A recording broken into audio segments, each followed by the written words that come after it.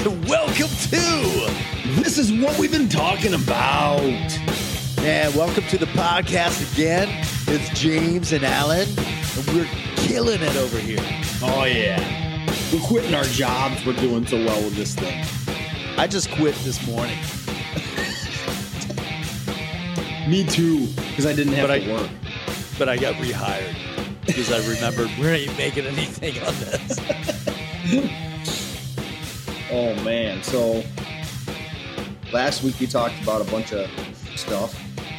All kinds of stuff, man. We talked about that documentary and Yep. how effed up everything is. And it was a great documentary, but I mean, just the subject was crazy. It's only getting worse. Literally. Too. What's that? Yeah. It's only getting worse, too. Although, apparently there's a bill in Congress that's being voted on giving parents more rights. I don't know if you saw anything about that at all, but no. And of course you have the progressives like coming out against it and saying that like parents shouldn't have more rights and that it's attacking teachers and all this kind of stuff. It's insanity. And they're making up stuff saying that like the right is trying to like ban certain books and like, you know, all this crazy stuff, which is completely not true. We're banning books that detail, you know, like blowjobs between two gay guys, you know, exactly. to our fourth grade kids. Right. You know, that. So there is fully behind that. Exactly. So maybe there is some truth to their complaints or opposition, but that's not exactly what they're saying is going to be banned by the right. They're saying things like, you know, real historical facts and things that should be taught are going to be banned by this bill, but it's a lie. But you know, if you say something enough times, the majority will believe it. You know? I mean, how many people got hoodwinked with this whole COVID thing? Man, like everyone bought into the mass hysteria. And, you know, to be fair, I think I think at first everyone was unsure of what we were facing because we didn't have any information. But, you know, it didn't take a long time. I mean, I say maximum 6 months. It's less than that, I think. But, you know, 6 months or less for people to see that this was a con job. You know, yes, there was an illness. Yes, people died. But everything surrounding it became a con job by the government and by the people in power to grab more power, to gain more power. Yeah, I mean, and even given the benefit of the doubt and saying like that it wasn't, thought of at the very beginning that this was some long laid out plan, but maybe they saw, hey, if we keep this thing going, we can really grab some power here. And I believe that would be the case. But I don't think they're smart enough to think this up 3 years ago and figure it all out. You know what I mean? Yeah. Yeah. I mean, I'm not one of these people that like, I don't believe that this was released purposefully onto humanity, but I do believe that it was accidentally released and then used.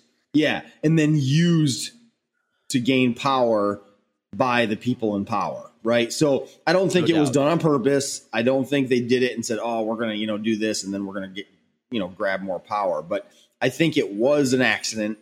And I think once it was out there, like, wow, like this is something that we can use to our advantage. Yes, that's exactly right. It's advantageous to them to continue the bullshit story and keep everybody in the dark. It was better not to have any information out there or even conflicting information. Right. And then anybody who talked against it was like a kook, right? Yeah. Yeah. So, which is the reality is, yeah, exactly. The reality is they don't want people to think for themselves. They want to think for the people. Right. And when you say, well, who's they? Well, what we're talking about here are the people in power, you know, and which in media, in education, in psychology, in medicine, it's the progressive elites. They are in power and they don't want you to think for yourself. They want you to blindly follow, blindly trust.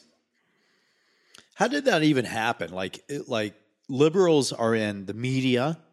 It's seemingly with movies and Hollywood and music and, all these influential entities.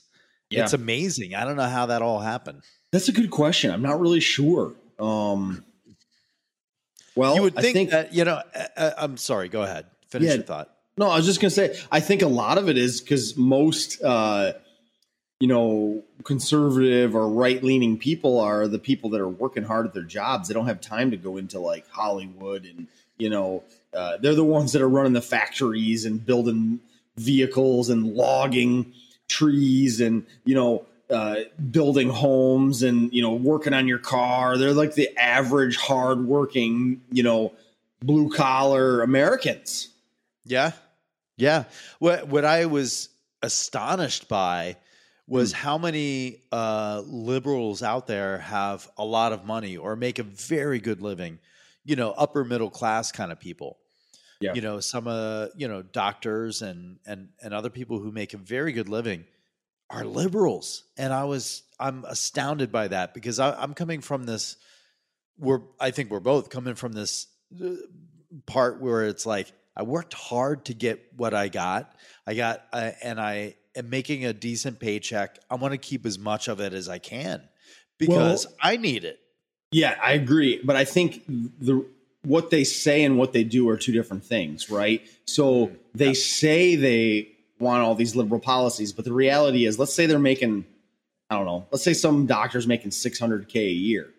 Yeah. He's paying a decent amount of taxes, but he's not paying what his mouth is saying people should pay in the higher tax brackets, right? Like, so a lot of them, if you even ask a liberal, well, what is a fair amount of taxes for the rich to pay? And they won't say, but there's been people who have said things like 80, 90%. Can you imagine for every $100 you get to take home $10, but they don't really believe that because they're not having to pay that yet. But if something changed and the $600K doctor actually had to pay, maybe not 90%, but let's just even say like 60%, like more than half of their wealth to the government, I think their tune would change. I really do. At first it might not. Because they think, oh, we're sacrificing for the good of humanity. I'm making $600K, but 400K of it is going to Uncle Sam, who's going to build good roads and provide good education for my family and my children. And all these research studies and all these things that my tax dollars go to. But after a while, when they realize that it's basically a Ponzi scheme anyways, taxation, right? And they realize that it's not really helping them or humanity all that much. I mean, some it does, yes. Yeah. I think they would change their tune. I think also it would be funny if there ever came a day when the government was like, hey, we just passed a bill. Everybody who makes over $400,000 a year will need to host a homeless guy and whoever, you know what I mean? For a week in your own house, right? Like the same people that are like, we got to help the homeless and, but not my house. You know what I mean? Like it's that kind of thing. Well, talk about like illegal immigration and like building a wall. Like the people that are notorious for building walls are liberal elites, like million billionaire liberal elites that are all for like, let all the immigrants in, but they have enormous walls around their private residences and their private, communities that they live in. Hey, I'd even say that anybody in that echelon making that kind of money has a wall around their house. You'd be stupid not to, right? Yes, so Republican that's common sense. And Democrats. Yes, it's a common sense thing. So the Republican people with the fence around their house go, I have a fence around my house for a purpose. It's to keep the bad people out of my home. And the good people in my family. Yes, right. Yes. But like you say that and the liberal progressive elites will say, well, that's, that you're a bigot. That's racist, but what they really want is they want the illegal immigrants from Mexico coming in and voting Democratic. That's really what this is all about. If you literally just dig down through the layers. It's they want a bigger voting base. And they know that if 30 to 40 million illegal immigrants come to the U.S. and vote Democratic, that they're going to win every election for the rest of our existence. They know that. It's almost there now with every major metro area has more population than the rest of the state. Excuse me. And they're almost, I don't know, they're almost all Democrat. Yeah, probably all are. You know, it's getting there. So you want to stay away from the cities. Unfortunately, it's too bad because cities have a lot of great stuff to offer. Amazing stuff. But the crime, and that's the other thing that like these liberal elites are basically pushing now is the decriminalization of criminal activity. You know, it used to be drugs, but now it's just like anything. Like you can rape somebody and like basically, not even have to put forth bail and just be back on the street. You know, it's like insanity. So if the liberals really realized the consequences and what's going to happen from all what's going to happen from all these horrible policies, things like women being unsafe, things like, anybody being unsafe if criminals are on the street, children, women, anybody, but in the same sounds breath, good. In the same breath that they're saying we want to keep our children, our daughters safe, our women safe, we'll let a guy with a penis that is in a dress into the locker room with their own daughters. I mean, come on, man. Like what? Well, anyway, when you actually bring that part up and give that specific of an example, they start to change their tune a little bit. Like they only see it as like the trans guy competing in the sport, like against the woman, right? Like they don't think about the locker room. They don't think about all these other things. They just think about that very superficial surface thing. And then when you start to ask them about the other stuff, they kind of change their tune a little bit, It's just all a charade. I just don't understand the end game to it. It's clear in my mind that, I mean, no side is 100% awesome, right? But the right side has a lot more of the values that I hold dear to my heart, and I think that are the moral right things to do. And I just don't understand the end game for the Democrats. I just don't get it, man. Why would you want to perpetuate? And that's what gets me. It's just perplexing to me that people who are well off, who are liberals, they're smart people. They obviously are smart if they got to that position in life. It's power, man. Because if you can bring down the family unit, if you can erode and erase like the family unit in society and break that down, it creates a chaos. And when there's chaos, guess what you need? You need the government to step in and save you. And they believe in big government. Yeah. In the end, what does that get you? Slavery. You're not a free country, right? Exactly. That's exactly right. Yeah, it does. But, your average progressive who's not in power, who's a voter, just, your liberal friends at work, they don't see that far ahead. They want a community with an HOA, pay all this money so somebody can tell you not to put up a fence or that your bushes are overgrown. Yeah, they love that. Love it. Again, no personal responsibility. What's that like? It's like a beta male, right? Yeah. No personal responsibility. Just tell me what I got to do and I'll just do it. It's that's right. It's ridiculous. It's crazy. Well, anyways, we want to talk a little bit about baseball today. This week, I sent Alan a text, which was like a meme, and because we just had the World Baseball Classic, right? Is that what it's called? Yeah, where it's kind of like the Olympics for baseball. Would you say? Yeah. With countries competing with each other as a tournament, and then get to the end, and it was USA versus Japan, and it was a great game.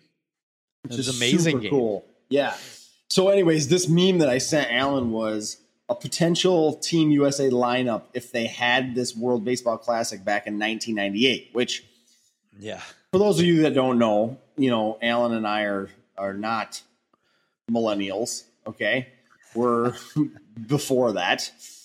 And so the 1990s, even though he's a bit older than I am, like we're both, that was our kind of our heyday, or at least times that we were really excited about baseball and followed it and so forth. So like it was basically this meme that talked about like what the lineup would be in 1998, which was like, I'll just rip off these names real quick. I'm not going to give their position. 1998. Yeah, I'm not going to give their positions because I don't want to take up a lot of time, but this is like the starting lineup basically.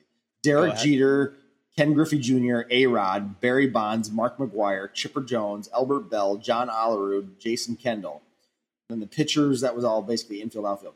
Pitchers, Roger Clemens, Kevin Brown, Greg Maddux, Randy Johnson, big unit, Trevor Hoffman, Rod Beck, Tom Gordon, and Troy Percival. So we were just like listening to those names and thinking that team is amazing. Like no Japan team is beating that team. No way. Especially in 98. Well, right. Yeah, exactly. So, but then we just got talking about like, so Alan was like, well, what about this player and this player and this player? How come they weren't on that list? And so then we just started talking about, some of the good players from the different decades, and we thought, well, let's talk about that. It'd be fun to talk about. Yeah, because, I told you guys on this podcast way back when we first started, if you remember, if you've been with us the whole time. I went to the 1979 World Series, man. I was 9 years old. It was like, that was awesome. O's Pirates, man. That awesome. was a great series. We won 7 games. We lost, but whatever. I mean, you don't forget something like that when you're 9. Your team and you're there. Come on. Man. That was awesome. And how about the fact that the Pittsburgh Pirates won the World Series? Like anybody that's lived in the last 30 years is like, what are you talking about? They've been terrible. They were good. I mean, you can say the same thing about the O's too, right? Like what? Yeah, I guess. I mean, for crying out loud, man. Yeah. It's been forever.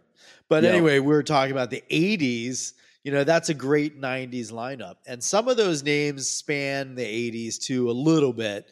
But but if you think about the 80s and just in general, throw me a couple names, man. 80s. Oh my gosh. Throw me a couple names. Ripken.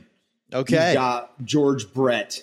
Yeah. Oh, you got Mike Schmidt. Big one. Yep. You've got Ryan Sandberg and Wade Boggs. Amazing. Tony Gwynn. I mean, a lot of those guys went into the 90s, but like they started in the 80s.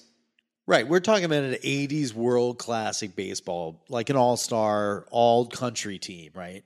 So Wade Boggs, I mean, he's top of the list. He's got to be near it. Yeah. What about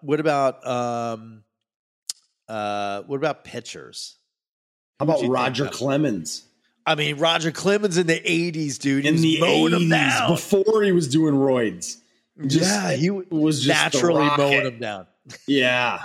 Doc Gooden, man. Right? I think his rookie year was 86. So if this was 89, still in the 80s. Yeah, dude. Go ahead. Who you got? How about this one? You ready? Steve Carlton. Yep. Steve Carlton. And some of these, like you said, they span a couple of decades or whatever, but Kirby Puckett. Puckett, man. What an underrated baseball player that guy was. Was he kind of like the Tony Gwynn mini-me? Yes. Like in a way, absolutely. Like such a great hitter, but doesn't get the same fanfare that Tony gets. I think he was one of those guys on the Twins, right? So he was just one of these guys that were just solid. I know. Stocky dude, just kind of like Tony Gwynn, stocky dude. Yeah, stocky, but a good hitter, like a 300 hitter. Yeah. I don't think quite as high as Gwynn, but like not far off. We could look up his stats. And then, of course, Nolan Ryan, of course. Oh, I mean, we talked about him. Man. Lights out. I want to bring up my boy because this was the guy that made me fall in love with baseball. Was Donnie Baseball, Don Mattingly, dude. Yeah, for sure. So and he was on some Yankees teams that sucked in the 80s. Terrible. He was still the man. Terrible. Man. How about Strawberry in his prime? 84 to 90. Because we're talking 80s right now. He was like 6'3" and 110 pounds. But hit 40 home runs. Yeah. Because his swing was so fast. What about Oral Hershiser? Oh. Remember that's him? A great one. Yeah. I mean, of course, amazing. Right? I mean, we talked about this guy, Ricky Henderson. I mean, yeah. Come on, man. He's stealing. Yeah. There's stealing nobody everything. in the game that's even anywhere near Ricky Henderson nowadays, right? Yeah, no. There's not anybody close. And then, I'll throw one. Yeah, go ahead. All right. Go ahead. No, I was just going to say for my team in the 80s, Eddie. Murray. Eddie Murray. Yeah. Great player. The Cobra. I mean, I can start ripping off so many names. Andre Dawson, Paul Molitor. Yes. Who are some of these guys? Will Clark. Right? Yeah. I mean, I think of pitchers, going back to pitchers, Brett Saberhagen. Yeah, dude. Yes. Pitchers are harder for me to think of, but what about Dennis Tim Eckersley? Raines? Dennis Raines. Yes, dude. Raines. Yep. Ah, man. So we were talking like before we started recording about like some of these unsung heroes that might not be Hall of Fame players, but were good players that, you know, for maybe like 3 to 7 years had Hall of Fame stats, but just didn't keep it for like 20 years, which is kind of what you needed back then to get into the Hall, right? So I'm thinking of guys like, you know, like Juan Samuel. Remember that guy from the Phillies? Yeah. He was a good player, you know, or like, you know, even Hojo, Howard Johnson was on the Mets and the Tigers, couple different teams. You know, I'm just trying to think of some of these other guys. Like they were like Ozzie Guillen before he was a coach, right? Yeah. Dude, did you say Harold Baines? I said Tim Raines. Tim Raines and Harold Baines, both decent players, man. Yeah, Yep. Dude, what about this guy? Yeah. What about Goose Gossage? Oh, you want to know what's hilarious? So listen to this. Ahead. I got a story on him real quick. I should have bought this, man. You're gonna love this. So I took my son. I took my 11. How old's my son? 10, 11, something like that. I took him to a sports card show last weekend. Yeah. Nearby. So, you know, sports cards have kind of made like a comeback. You know, back in the day, they were huge and then they like were overproduced and now they're making an enormous comeback. We went to the sports card show, and at this show last week, there was a signed like 8x10 picture from Goose Gossage, right? New York Yankees. Yeah. Okay. Yeah. And on it was for like $100 autographed, had an authenticity like certificate. So it was real. Yeah. But on it said Trump 2024, take the country back, Goose Gossage. And it was signed with a certificate of authenticity. What? It was amazing. Dude. Yeah. But I didn't get it because like I kind of went to this thing to kind of like support my son and his new, you know, love for sports and sports cards. So I wasn't really there to spend for myself. So I wasn't like, I was just kind of trying to support him, and buy stuff for him and help him. But I was like, that's amazing. That's awesome. Dude, whether you like Trump or not, it was just like kind of badass, you know? Oh shit. Goose Gossage. How about, did I say this one already? Julio Franco. Yeah, Julio Franco. What about Jim Rice? Dude, Jim Rice and who's the other big guy? Willie Stargell? No, he was more of the 70s, I guess. Yeah, the 70s probably. He probably went into the 80s, I'm sure, but yeah. But even like if you go from like not these unsung heroes, but even like the ones that we were ripping off at first for the 80s, like the Sandbergs and the Boggs and the Puckett's and the, you know, those guys, like, can you imagine that team? The Oral Hershisers, you know, the Nolan Ryans, the Roger Clemens. I mean, your 3 starting pitchers are Hershiser, Clemens, and Ryan. You're done. Done. Get ahead. Over. It's going to be 3 no-hitters. Yeah, to and begin the series. and oh my God. And they're closing it out. Come on, Yeah. man. You got no chance. Nothing. And there's guys we're not even thinking about right now. I know.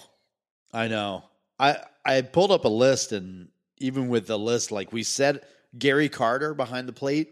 Oh, yeah. I mean, Carlton Fisk. Because he was 70s, but he was into the 80s and was playing well in the 80s. He did. We didn't even mention Robin Yount. That's right. Oh, man. Do you remember Mark Langston? Yep. He was a pitcher, right? Yep. Dale Murphy. Dale Murphy, right? Great hitter. He's amazing. I think he's in the Hall of Fame. I think, yeah. I think so. But dude, you put that list together. Like third base, you got Wade Boggs, right? Yep. Shortstop, who would you put there? Robin Yount, Cal Ripken. I don't know. Ooh, you got both of them on the team. That's 50-50 right there.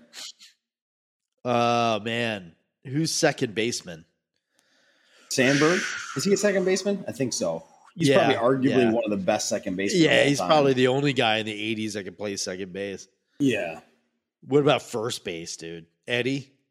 Don. It's got to be Don Mattingly. Eddie and Don. Maybe Eddie starts, Don's backup. Dude, that would be a nightmare as a manager. Like, who are you sitting? Who are you going to sit? Well, you give them both 50% of the play, right? Like, so one we guy forgot plays we forgot Mike Schmidt at third base, man. Who are you going to play?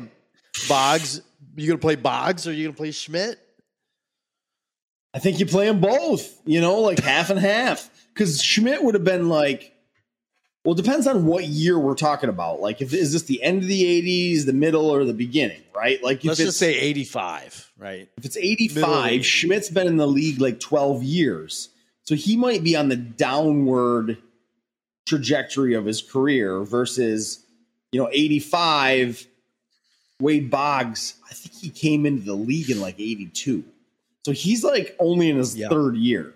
So you've got a guy who's a veteran and then you got a like up and coming superstar. You play them both, right? Yeah. I think that actually makes your team super strong because you've got the young, vibrant, soon to be superstar, and you've got the already, superstar. You've got the guy who's a veteran. All right, so you already mentioned the starting lineup. I mean the pitching rotation. You got Nolan Ryan, Clemens, and Oral Hershiser. There's got to be somebody else. You got a list that says any other pitchers from the 80s? Steve Carlton, we said. Mario Soto. Okay. Fernando Valenzuela. He was a beast, man. He was. Mike Scott. Okay. You got Langston, Hershiser, Bob Welch. It does kind of drop off after like the top 5, though, doesn't it? Jack Morris. These are guys who have good. Jack Morris, that's a good one. That's a good name. You got good Saberhagen, you mentioned. Gooden, Saberhagen, Eckersley.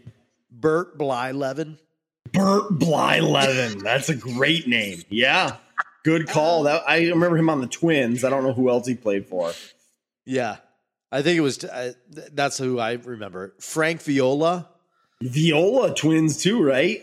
I think. John Candelaria, Rick Sutcliffe. Yeah, Sutcliffe. Okay.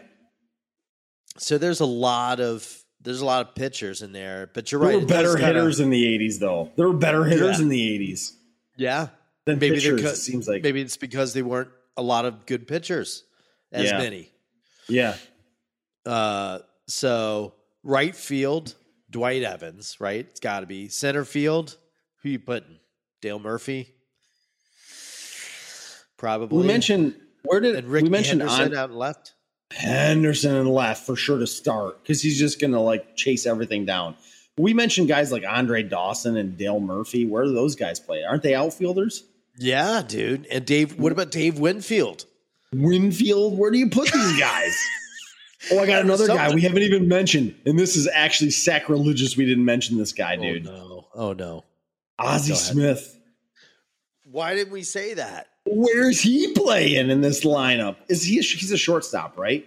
Or second base? He might be. No, he was shortstop. Shortstop. He was the one that did the flips, right? The Wizard of Oz. Yeah. Yeah. Dude was amazing. We didn't put Tony Gwynn in yet. I mean, I know we mentioned him, but he's got to be in the lineup. He hits every time he gets up. He never strikes out. I mean, do you think he's the best hitter of all time? Like, people want to say Ted Williams because he hit 400, but I think it was a different era then. 400 twice. Ted Williams. It was a different era then, though, wasn't it? Yeah, but Gwynn hit 300 and never struck out, never walked. Yeah, literally always put the ball in play. And didn't strike out in an era where pitchers were amazing. He played into the 90s with Randy Johnson, Greg Maddux, Tom Glavine, some of these guys. Yeah, you start out in the 80s when there's really great pitchers, but not as many as the 90s, I would say. No, not. The 90s were harder. And how many good pitchers were there during Ted Williams' time? I can't even think of it. Sandy Koufax. I think that was even before him. That was way back. I mean, I'm sure there were. You and I are just too young to really know, but I'm sure there were good pitchers. I don't want to take away from what Ted Williams did, but I don't think that's a record that'll ever be broken, especially nowadays. Hitting 400, there was only two guys that came close in our time, which was George Brett and Tony Gwynn. Nobody else came close. I don't think. Yeah. Was there somebody else that came close? To there's been a few guys halfway through the season that were hitting in the high threes, 370. Yeah, but we're talking about I remember very clearly that George Brett was hounded. I mean, it was talked about every night. Is he going to do it every day? Into September, and people were talking about it all the time. I mean, what was his average then? I can't remember. I have to look it up. It would have had to have been high threes. Yes, it was. And they were calculating it out. And I don't remember that with Tony Gwynn, although I think there was some buzz about it. But he dropped off earlier in the season, maybe August or something. And, the buzz wasn't there. But George Brett's buzz was there it was deep into the season, really deep. But how many how many memes have you seen about Tony Gwynn that tells you all these mind-blowing statistics? He could strike out 1,000 times in a row and still have a better career average than some other Hall of Famer or something. It's just these crazy. He could go over for 3 years and still have a 300 average. Then we could do that. That was the meme. That's insane. 3 years, you don't get a hit. Yeah. And you're still, why is he not the best hitter of all time? You're right. I don't know if he is, but he's in the top 5. Because you got to put Pete Rose up there. You got to put Ted Williams. Of all time, Ty Cobb, right? Ty Cobb. Because he was the hit leader before Rose. He's top 5, though. I think you put Ty Cobb, you put Williams and Rose, and I think Gwynn's in that conversation. There's 4. There's probably one guy we're not thinking about that's in there. But that one guy we're not thinking about is probably older, I bet. Old timer. Yeah. Probably one of those guys, Caline or whatever. Alkaline. Alkaline from the Detroit Rockets. Some fucking baseball team from the 1880s. Yeah, that doesn't exist anymore. Oh man, the 80s were amazing for baseball though. And then I'm more in tune with the 90s because I was born in 79. So 1990 I was 11. In the 80s I was pretty young. I followed the 80s from a sports perspective basically retrospectively, right? Because so in the 90s I was looking back at the 80s. I wasn't watching it live when I was growing up because I was 5-6 years old, but retrospectively I was looking at those guys that we just mentioned, all of them, which were amazing players.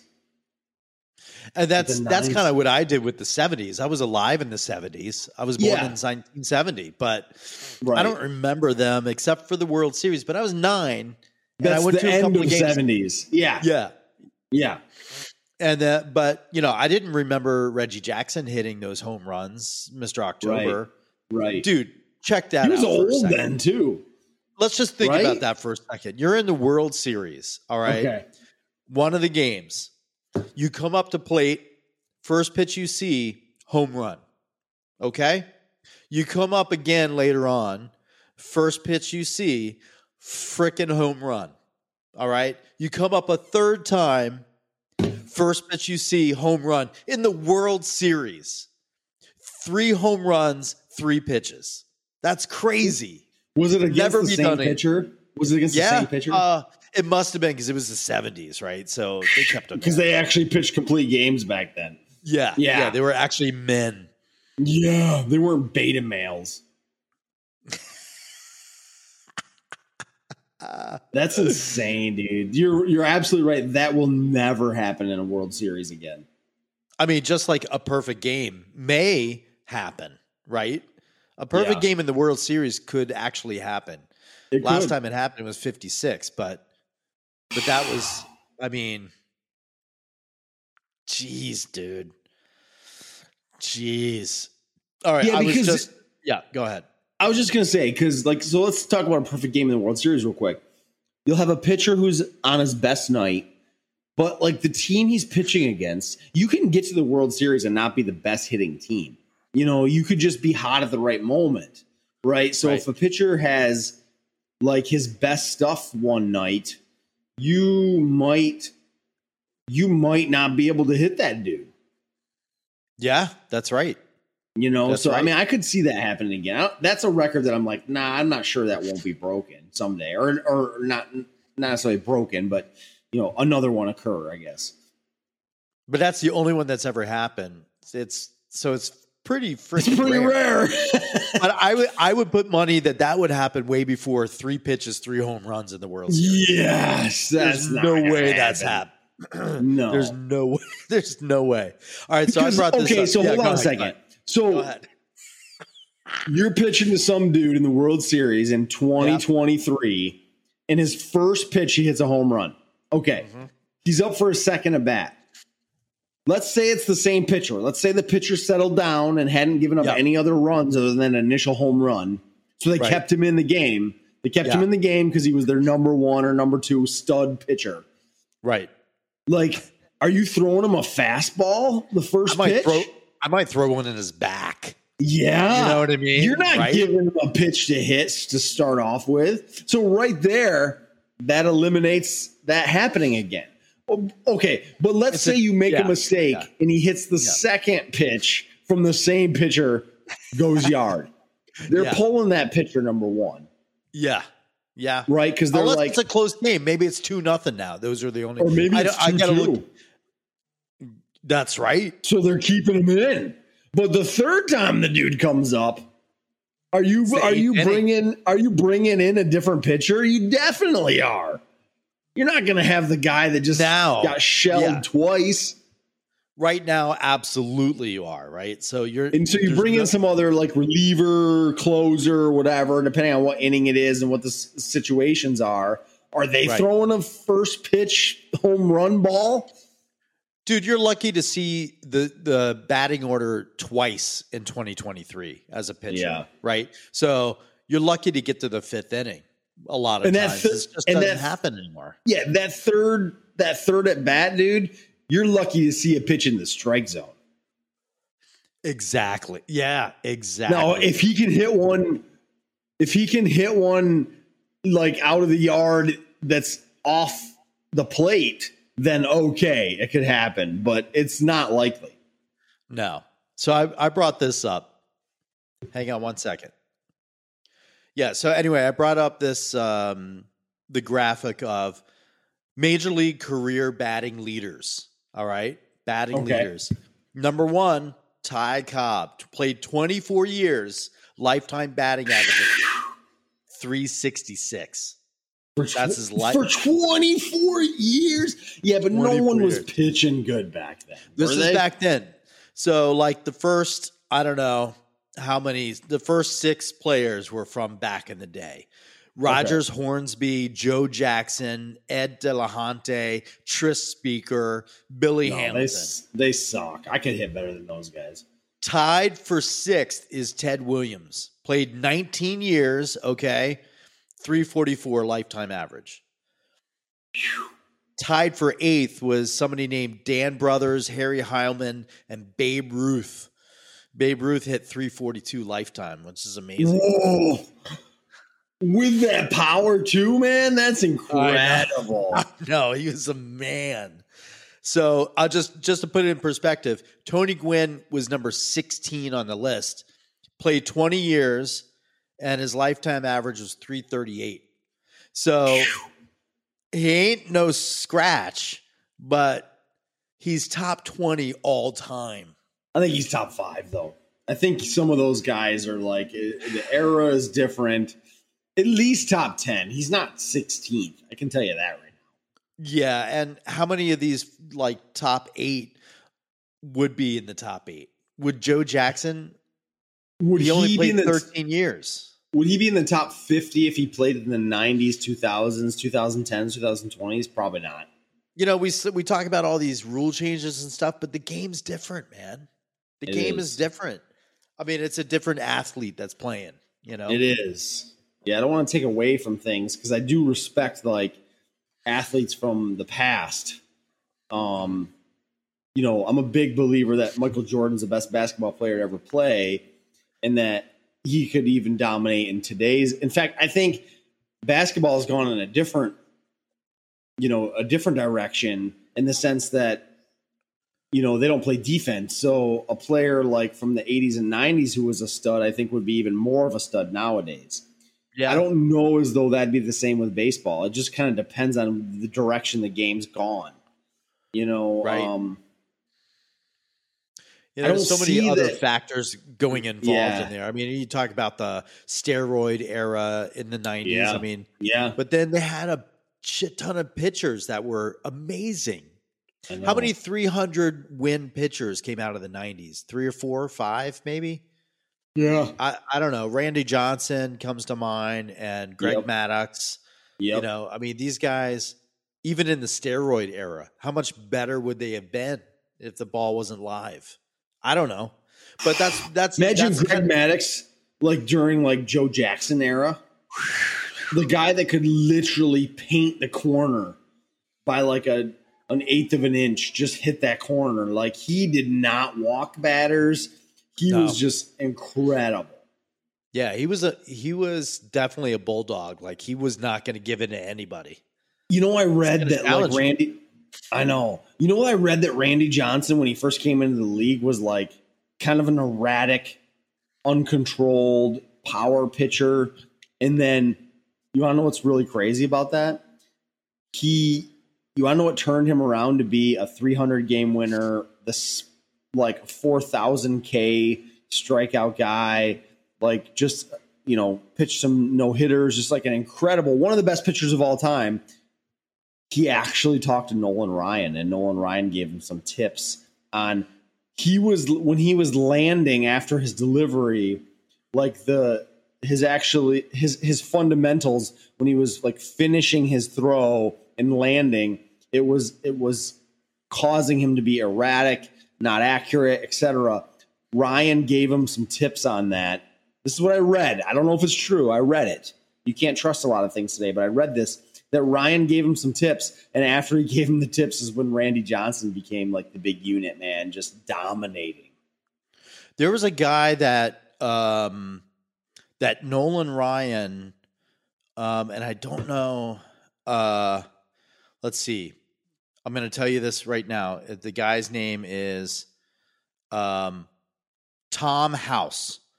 Tom House. He was a guy that helped Nolan Ryan with his pitching mechanics. Yeah. And I believe he helped Tom Brady.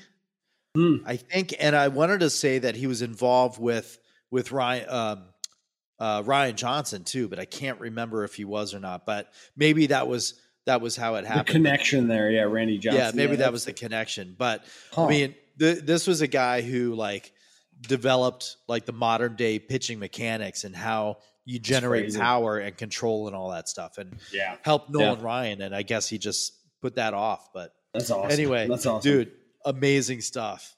Yeah, that's the 80s, man. Maybe we'll come back sometime next week. Maybe we won't do 2 weeks in a row baseball, but maybe down the road we'll look at like maybe the 90s. Talk about the 90s baseball. I would love to, man. That's amazing. We both lived through it and we remember it firsthand. So that's great stuff. I love the 80s. I'm not sure I love the 90s more than I love the 80s. I think it's probably equal, even though I lived through the 90s more. I was more present in the 90s than I was the 80s. But man, some of those players in the 80s, just legends.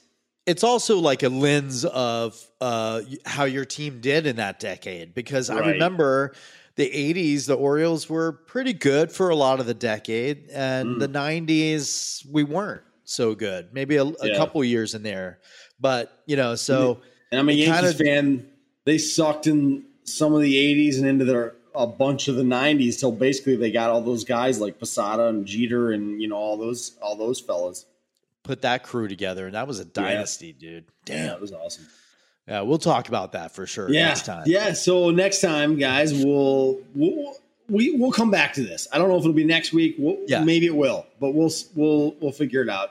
I'd love to put some football things together too. Yeah, we should talk about that. Yeah, for sure. Even basketball, possibly. We'll see. So, all right. But anyways, guys, like speaking of baseball, if you guys have any thoughts on some players, on some heroes, guys, we should have mentioned. Reach out to us. This is what we've been talking at gmail.com. This is what we've been talking at gmail.com. Hit us up. Otherwise, we'll be back on air live together, hanging out next week. Yeah, right on, man. Looking forward to it. Let's do it. Sounds good, man. Have a good week, everybody. Yep. Have a good one. See you.